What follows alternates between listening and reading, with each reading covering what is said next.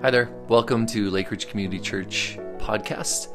And this is a place where we get to share some of our messages from Sunday mornings.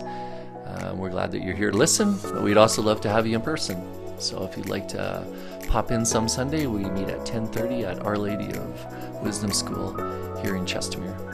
And you can obviously check us out as well at www.lakeridgecommunity.com. Thanks for listening.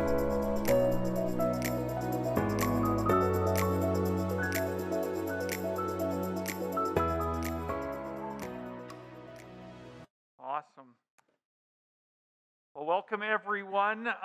So good to be back here. I've been preaching from my bedroom. I've preached from my backyard. I've preached from my basement. I've preached from all the rooms in my house, actually. And now it's good to be back and be with you all here in spite of all of these challenges. And we're trying to figure out ways of being with each other. And one way we did that was through a rocket derby. Was anybody at the rocket derby over the weekend? Yeah, that was a real blast, wasn't it? I promise I won't do any more of those. No, it was super good. We had 38 kids register for it, and a bunch of people from the community came out, and it was really a good time. And so we haven't decided if we're doing it again, but oh yeah, I'm seeing some pleases and thumbs up over there from some of our Rocketeers. So it was really good for us to be doing that together. One of the reasons why we do these things in our neighborhoods and for our kids and for our community is because we are for Chestermere. We are for our city. And this is our new theme for the next few weeks, is talking about what it is to be for Chestermere. Why do we talk about this, about being for Chestermere? Well, Lake Ridge Community Church, the mission of God, it has an orientation, and the orientation is a three-letter word, F-O-R. That's what the mission of God is. It is for. God is for Chestermere. God is for people here. God is for their maturity, for their peace, for their thriving, for their well-being, for their relationships with God and with others. So we are going to do a deep dive into what it is that God would be for our city and for us. Dostoevsky, a Russian author, said some smart things, and one of the things he said was, the secret of man's being is not only to live, but to have something to live for. The secret of man's being is not only to live, but to have something to live for. What do you have to live for? This pandemic, I think, has caused a lot of us to ask some of those big questions, hasn't it? Those existential questions, those questions that get us thinking about who we are and what we are about. Sometimes when you strip away a whole bunch of things in our lives, we are down to the bare basics of things, and we have to ask some of those questions. And Dostoevsky, I think, captures this journey by saying that we cannot just live, that we have to have something to live for so that our living becomes life for us. We want our life to be life for us, and God gave us this life not just so that we can breathe in and breathe out a bunch of times and then be done breathing, but so that we breathe in and breathe in the Spirit of God so we can join in what God's doing and live for the things that God is living for. Now you, like me, might have experimented with your life to try to be for some other things. Test out a little bit of being for maybe myself for a while. Maybe I'm for buying that thing and spend years of my life, of my energy, of this breath that God gave me just to buy a thing that ends up sitting there. Maybe I'm for this pursuit or that group or whatever, and along the way we are learning, and I think this pandemic has paused us to say, why are we for the things God is for, and what is God for in a world where we experience things stripped away like this? This fall we are being clear that God is for Chestermere and God is for us. And when we do so, we come alongside and discover that we also have an orientation too. We, because of God and with God, can turn and be for Chestermere and for others too. Why for Chestermere? Why not for Canada or for your place of work or for my coworkers or for my family? And I think as we go through this journey, you're going to discover that God is for all of those things. But I think by saying for Chestermere, we are putting a fine point on what God is for. This isn't for world peace, something we can't touch and then don't have to think about, right? Something way out there. When you think of Chestermere, can all of you point at Chestermere for just a second? You're all pointing in different directions, right? Here, there, over there, over there, over there, over there. No matter where you step over the next 20 minutes, you're going to be stepping in Chestermere, right? Can you point to where God's Spirit is also? There we go. Look, lots of fingers pointing in different directions. God is here among us, working among us. So when we say we are for Chestermere, we are discovering this kind of realness to our faith. This kind of tangible, hands-on, God is present here among and with us. God is on our side, working in us and everyone we meet. It is happening here. Where do you place your faith? I sometimes grew up placing my faith somehow in the clouds. I don't know why. I had these Bibles that had lots of pictures of God in the clouds. And I couldn't quite imagine that God would be with me in my school or with the people around me. God was always somewhere out and away. The good news of the incarnation of Jesus is God is with us and He's for us here. So in this series, we are going to be looking at the life of Jesus primarily. Taking a look at the places and people that Jesus was for. And from these stories, I think we'll get a sense of what it means to be for those things and places and people that God is for. You know, places are like sandpaper. They kind of shape us. Have you ever been shaped by a place? Living somewhere? That's why whenever Evan just moved from his house to another house, and I was over there taking apart one of their beds there. It was IKEA, and so there was like a million of these little things to take apart, and we were bonding there over an IKEA bed, and I just realized that home shaped them for years and years. I think that was the longest home you've lived in as a family, right? It shaped you. Your home shapes you. Everything we do shapes us, and our places shape us too. The Bible has 3,000 name places that set the story of God in real places and times. Sometimes we disconnect from the real world and our faith, but that's not the way of the Bible. The Bible is all about connectional faith to real world and real places. God is at work here in a gym. Look at this place. This is absurd, isn't it? We are sitting in a gym on a Sunday morning. I just want to name that because that is the weirdest thing that a group of people can do, right? Did you know that God is here during a pandemic? That's pretty absurd. There's a pandemic going on. God's there. Did you know God's waiting in line at No Frills too? He's over there. God's out on the lake. God's in your basement. I know, right? I just got to look like, what? I better clean up my basement, right? I'm sure that's what you were thinking. No. God is present in this world, all the places, a real God and real people and real neighbors. So God is for Chestermere. This is what we're going to explore. This morning we are going to take a look at a place that was close to the heart of God. It was a place where Jesus grew up. It's a place where Jesus spent most of his time, and it's not mentioned very much in the Bible, but it's a town called Nazareth. It's one of the first places where we get a sense that God is for this place. It was the place where Jesus grew up when he was very young. He was born in Bethlehem, but he grew up for all of his years, 30-some years in Nazareth. This is his hometown. This is where he put down roots, where he knew the neighbors. But right out of the gate, sorry Jesus, but this was a bad PR choice. There were richer, stronger, better, faster, more advanced, cooler towns that the King of the universe could have come to than Nazareth. I'm going to just lay out for you how poor this of a choice it was for Jesus and what this meant for Jesus being for a place. Well, Nazareth doesn't appear in the Old Testament. It's not named anywhere. It's so insignificant that it's not even worth a mention. No good prophet came from there. No one famous came from Nazareth, ever.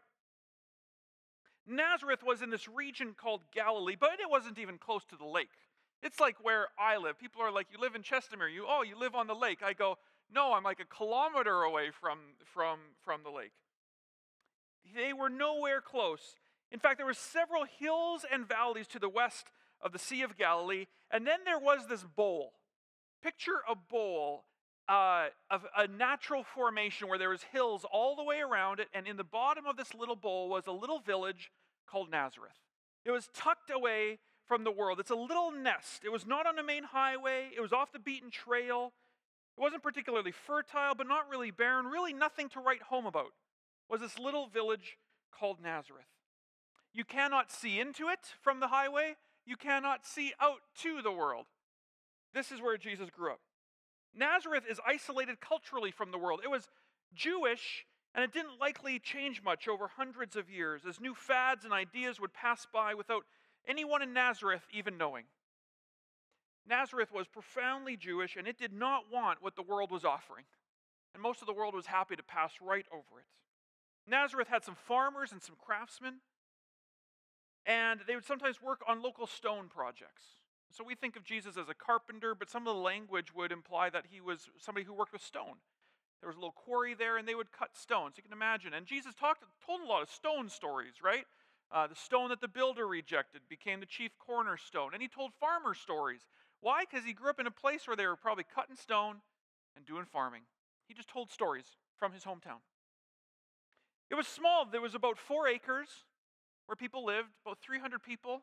Some new research says it might have been as high as 400 people. This was like Galatian level, right? It was little. Nazareth was the brunt of jokes when mentioned. No one saw it as part of God's plan. So when people heard about a Messiah coming from Nazareth, they scoffed. Nazareth? Can anything good come from there?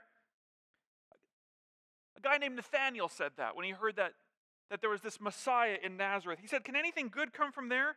Well, Nathaniel was from Cana, a town nearby. The joke's on both of them. It's like somebody's from Strathmore saying, can anything good come from Cars Land, right?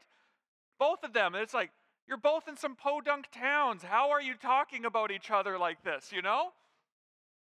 So Nathaniel's saying this, but here's the interesting thing. They're both from these backwater towns, but get this, Nathaniel would come to follow Jesus and be one of his 12 disciples. And Jesus, we would see, somebody very, very special. So Jesus, when he saw Nathanael, he said, an Israelite in whom there's no deceit. Nathanael would confess that Jesus is the Son of God and the King of Israel. And Nathanael wasn't alone. He wasn't alone. Other people came to follow him. But everyone was skeptical that something wise or good could come from Galilee, from this little nothing of a village. Even when they hung Jesus on the cross, it said, Jesus of Nazareth, King of the Jews. Some people wonder what they were more offended by, a king of the Jews or that he came from Nazareth, right? And they scoffed at it. They said, take that sign down. And he goes, I'm leaving it up there. It was offensive to be from Nazareth. Nothing good can come from there. They were livid. He grew up in Nazareth, and Matthew says that this fulfills what the prophet said. That the Messiah would be the small town boy, someone who came from a humble place. Isaiah 53, 2-3 points to this idea. It says that we should find a Messiah in places that were more despised than celebrated, among the least and not the greatest. It says this in Isaiah, he grew up before him like a tender shoot, like a root out of dry ground. He had no beauty or majesty to attract us to him. He was despised and rejected by mankind, a man of suffering and familiar with pain. Like one whom people hid their faces, he was despised, and we held him in low esteem. The author Jack Beck, he says this, he says, Jesus of Nazareth fits the expectation of the Old Testament prophets. Jesus' association with Nazareth further confirms his claim of the title of Messiah, our Savior.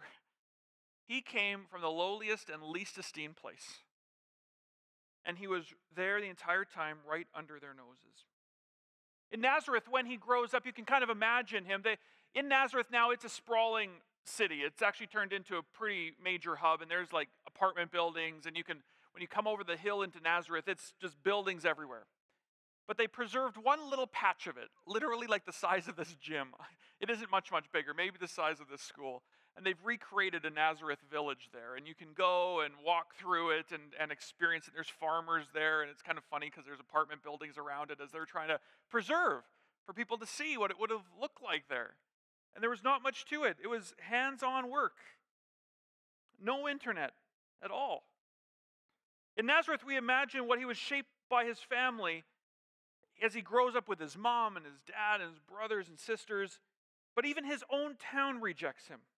You see, they see themselves in Nazareth so lowly, so outside of God's work, that when Jesus steps on the scene, and, well, here, Matthew 13 tells it like this. It says, Jesus returned to Nazareth, his hometown.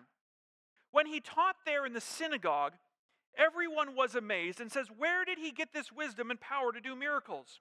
Then they scoffed. He's just the carpenter's son. We know Mary, they're pointing at him, and his brothers, James, Joseph, Simon, and Judas. All his sisters live right here among us. Where did he learn these things? And they were deeply offended and refused to believe him. Then Jesus told them, a prophet is honored everywhere except in his hometown and among his own family.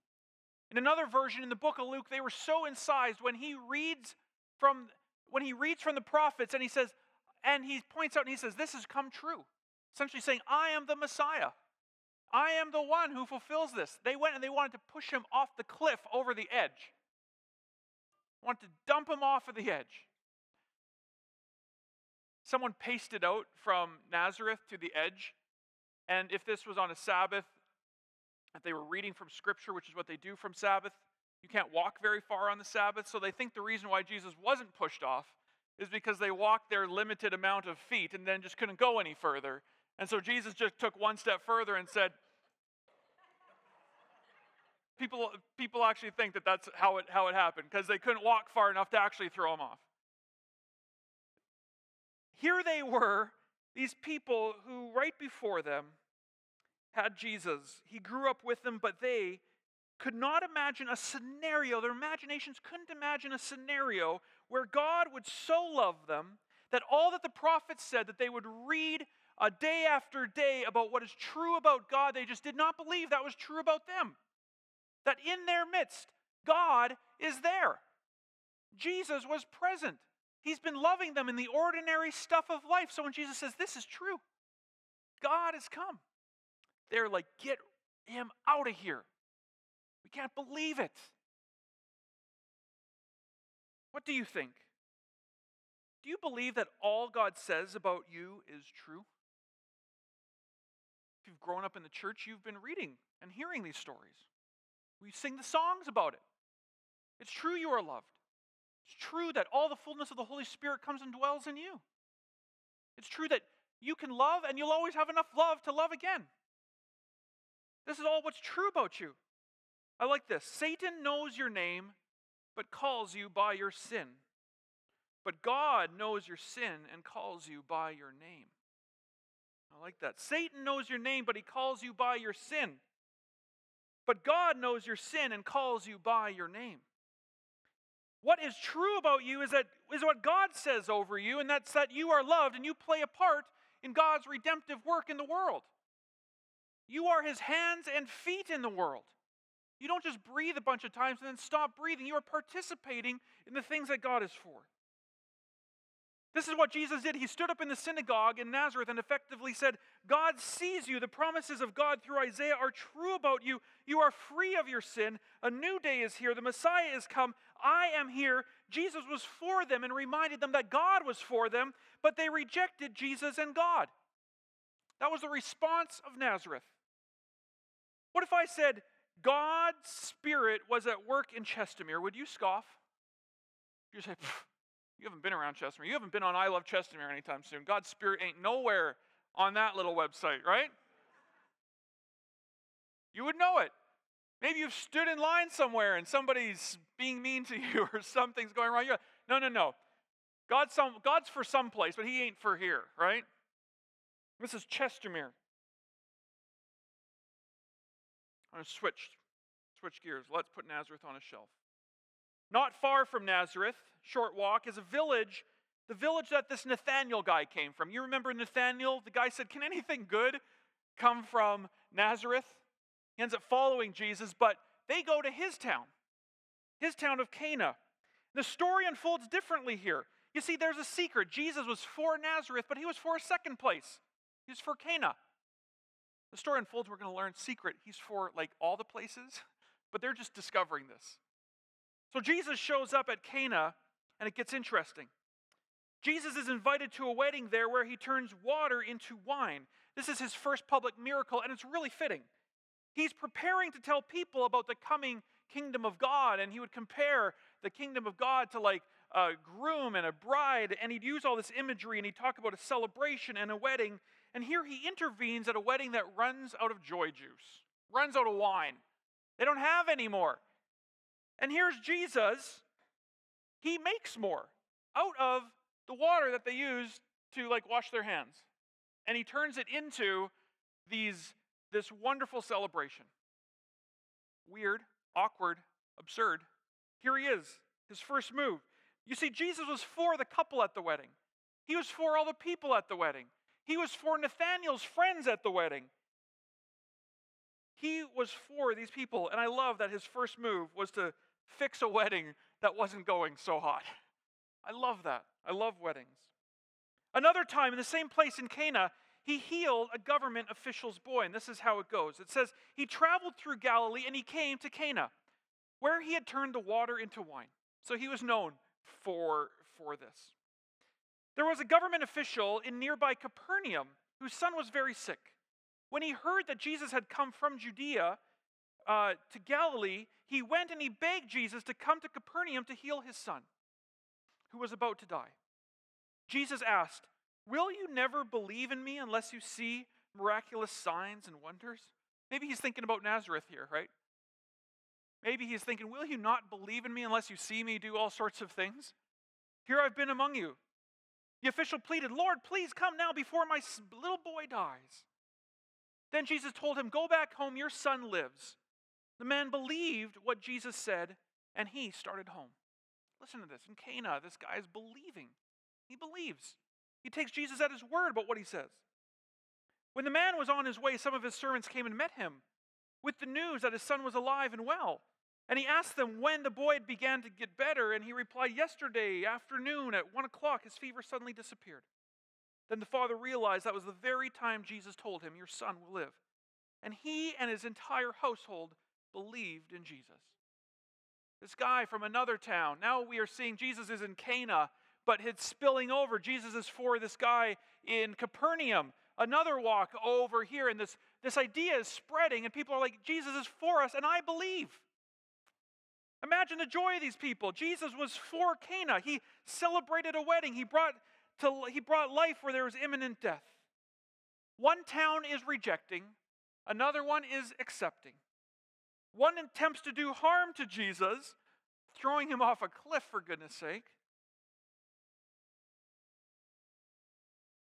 And the other one is overjoyed that Jesus came. When Jesus is for a place, that place has a chance to respond by rejecting or accepting. Jesus does not force his presence. He's not looking for experts. Jesus is looking for people like Mary and Nathanael and that wedding planner and that government official to simply say yes to Jesus, to accept that Jesus is fundamentally for them. The natural response is this: celebration. I like this. It's the most mature thing we can do when we experience God is to celebrate. When we see God, it's to celebrate. You see, cynics and skeptics, have you met a few of them over the last little while? Anyway, cynics and skeptics, they will grump. But those who are mature jump at the sight of God's presence, and they point at it and they say, "This is good." We celebrate this. Nazareth had one response, Cana had another response. God was for both of them, and they each went a different way. When we jump at what God is doing, we are enjoying the fruit of the Spirit. One of the fruits of the Spirit is joy. It is. When God's Spirit is in you and moving in you, and you agree to say yes to what God is doing, you experience joy. That's a fruit. You get to chew on that. Enjoy the juiciness of it. Be full of joy. It's a sign of growth in Jesus. Walter Thiessen, an author in New Brunswick, he says this: "Perhaps more than anything else, those who are approaching wholeness can be spotted by their ability to celebrate the fullness of life, even when suffering, hardship, or facing challenges." I'm going to say that again. Perhaps more than anything else, those who are approaching wholeness can be spotted by their ability to celebrate the fullness of life, even while suffering hardships or facing challenges. Are we facing a hardship or a challenge? I am. This ain't no fun. I'm a leader, so I have to smile sometimes when I don't want to. I have to say it's going to be okay when I don't always know that it is, or which way's up or which way's down. But guess what? Those who are approaching wholeness, we can celebrate. We can point at things and say, that is at least a good thing. There's something good. I see God over there. Celebration represents the rightness of engaging with and responding to the world and each other with gratitude and affirmation. I'm grateful for this community. I'm grateful for Chestermere. I'm grateful for each of you. I'm grateful for who you are becoming in the midst of this. I affirm that. I affirm that God is at work in you. God is for you and your home, and you are not alone. When we realize that God is for our city, we can first accept and welcome Jesus' presence in our midst. We can see it, we can spot it, we can say Jesus is at work, we can recognize it. Secondly, we celebrate it. We stand in awe of it and we cheer it on. This is hard, but God is here. When we choose to celebrate, or what we choose to celebrate is crucial, because celebrating is one of the ways that we declare what we believe, and it helps orient us. We become what we celebrate. The cynics and the grumps, they aren't the ones that are going to get us through. The people from Nazareth who don't believe that God will ever be present among them, they aren't the ones that are going to see God and enjoy his presence. But the people in Cana, people with some really awful wine in one hand going, what is going on here? There's somebody's even being brought back to life. What we are choosing to celebrate, to focus on, to lift up for God's care and redemption. If we celebrate with a couple at a wedding, or some kids launching off rockets in a park, if we celebrate when somebody's learning to ride their bike, or a neighbor who just got a job after not having one for a while, we become like Jesus in each of those stories. We are FOR Chestermere, with all the flags out. We are FOR Chestermere with trumpets blazing, because God works here. And you know what? I never want to miss that God is at work here. I never want to get to the end of whatever my life looks like and be like the guys from Nazareth who missed it all. That God's Spirit was present here and we just couldn't believe that God would come and do something beautiful here in wee little Chestermere. I, for one, believe God loves this place and God is going to do something in this place, and all the hardship and difficulty we are dealing with is just setting God up for Him to do something wonderful in us and among us, and we are here to celebrate it and spot it and point it out and say God is at work there, and this is good, and we don't have to be smart enough, strong enough, anything. We just have to be grateful and have gratitude and affirm it whenever we see it. That is our call, right?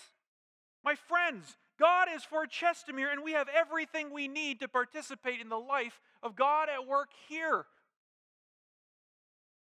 Pandemic or no pandemic? Are we Nazareth or Cana?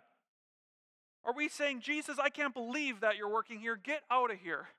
We're going to go back to our little thing and wait on God. Or are we Cana, who's trying to throw a really crappy wedding, and Jesus comes and says, let's spice this party up a little bit. Friends, we are going to be those who say yes to Jesus. And guess what? Jesus is more than happy to step in when we say yes to him. And he is more than happy to step in and kick off a celebration here. We can be FOR Chestermere when we accept that Jesus is for us. Jesus is for us. That's how it begins. We can't tell Chestermere that God is for them until we know that Jesus is for us. So I want you to point at you for a second. We pointed that Jesus is in Chestermere, and every step you take, you're in Chestermere, and every step you take is a place where Jesus is. But if you point at yourself, you know that Jesus is here with you. And we, like Nathaniel, might say, can anything good happen here? Can anything good happen in Chestermere? And Jesus is like, you watch what good I can do there. There's a lot of places aren't so happy when I move into town. But Chestermere, I got word through the grapevine that you've heard that I'm for you. Jesus is standing by and saying, I heard that you are interested in having me move in your city. That you're interested in trusting me with the crazy pandemic and all the fallout. Not too many people are, but you are. And you know what? I say yes to you then. I'm for you. Watch me. Trust me. Be grateful when you see me. Point me out when you see me at work. That's all I need. And I got you. Amen? Amen. Let's pray. Heavenly Father, thank you that from the beginning of the world, you were for us. You created a world for us to live in with everything we needed, air to breathe, water and food and all that. And you said, I'm for you. You are good. I made you to live in this place and thrive. But Lord, we feel sometimes like the world around us just is not for us. Things are pushing against us. The headwinds are too strong.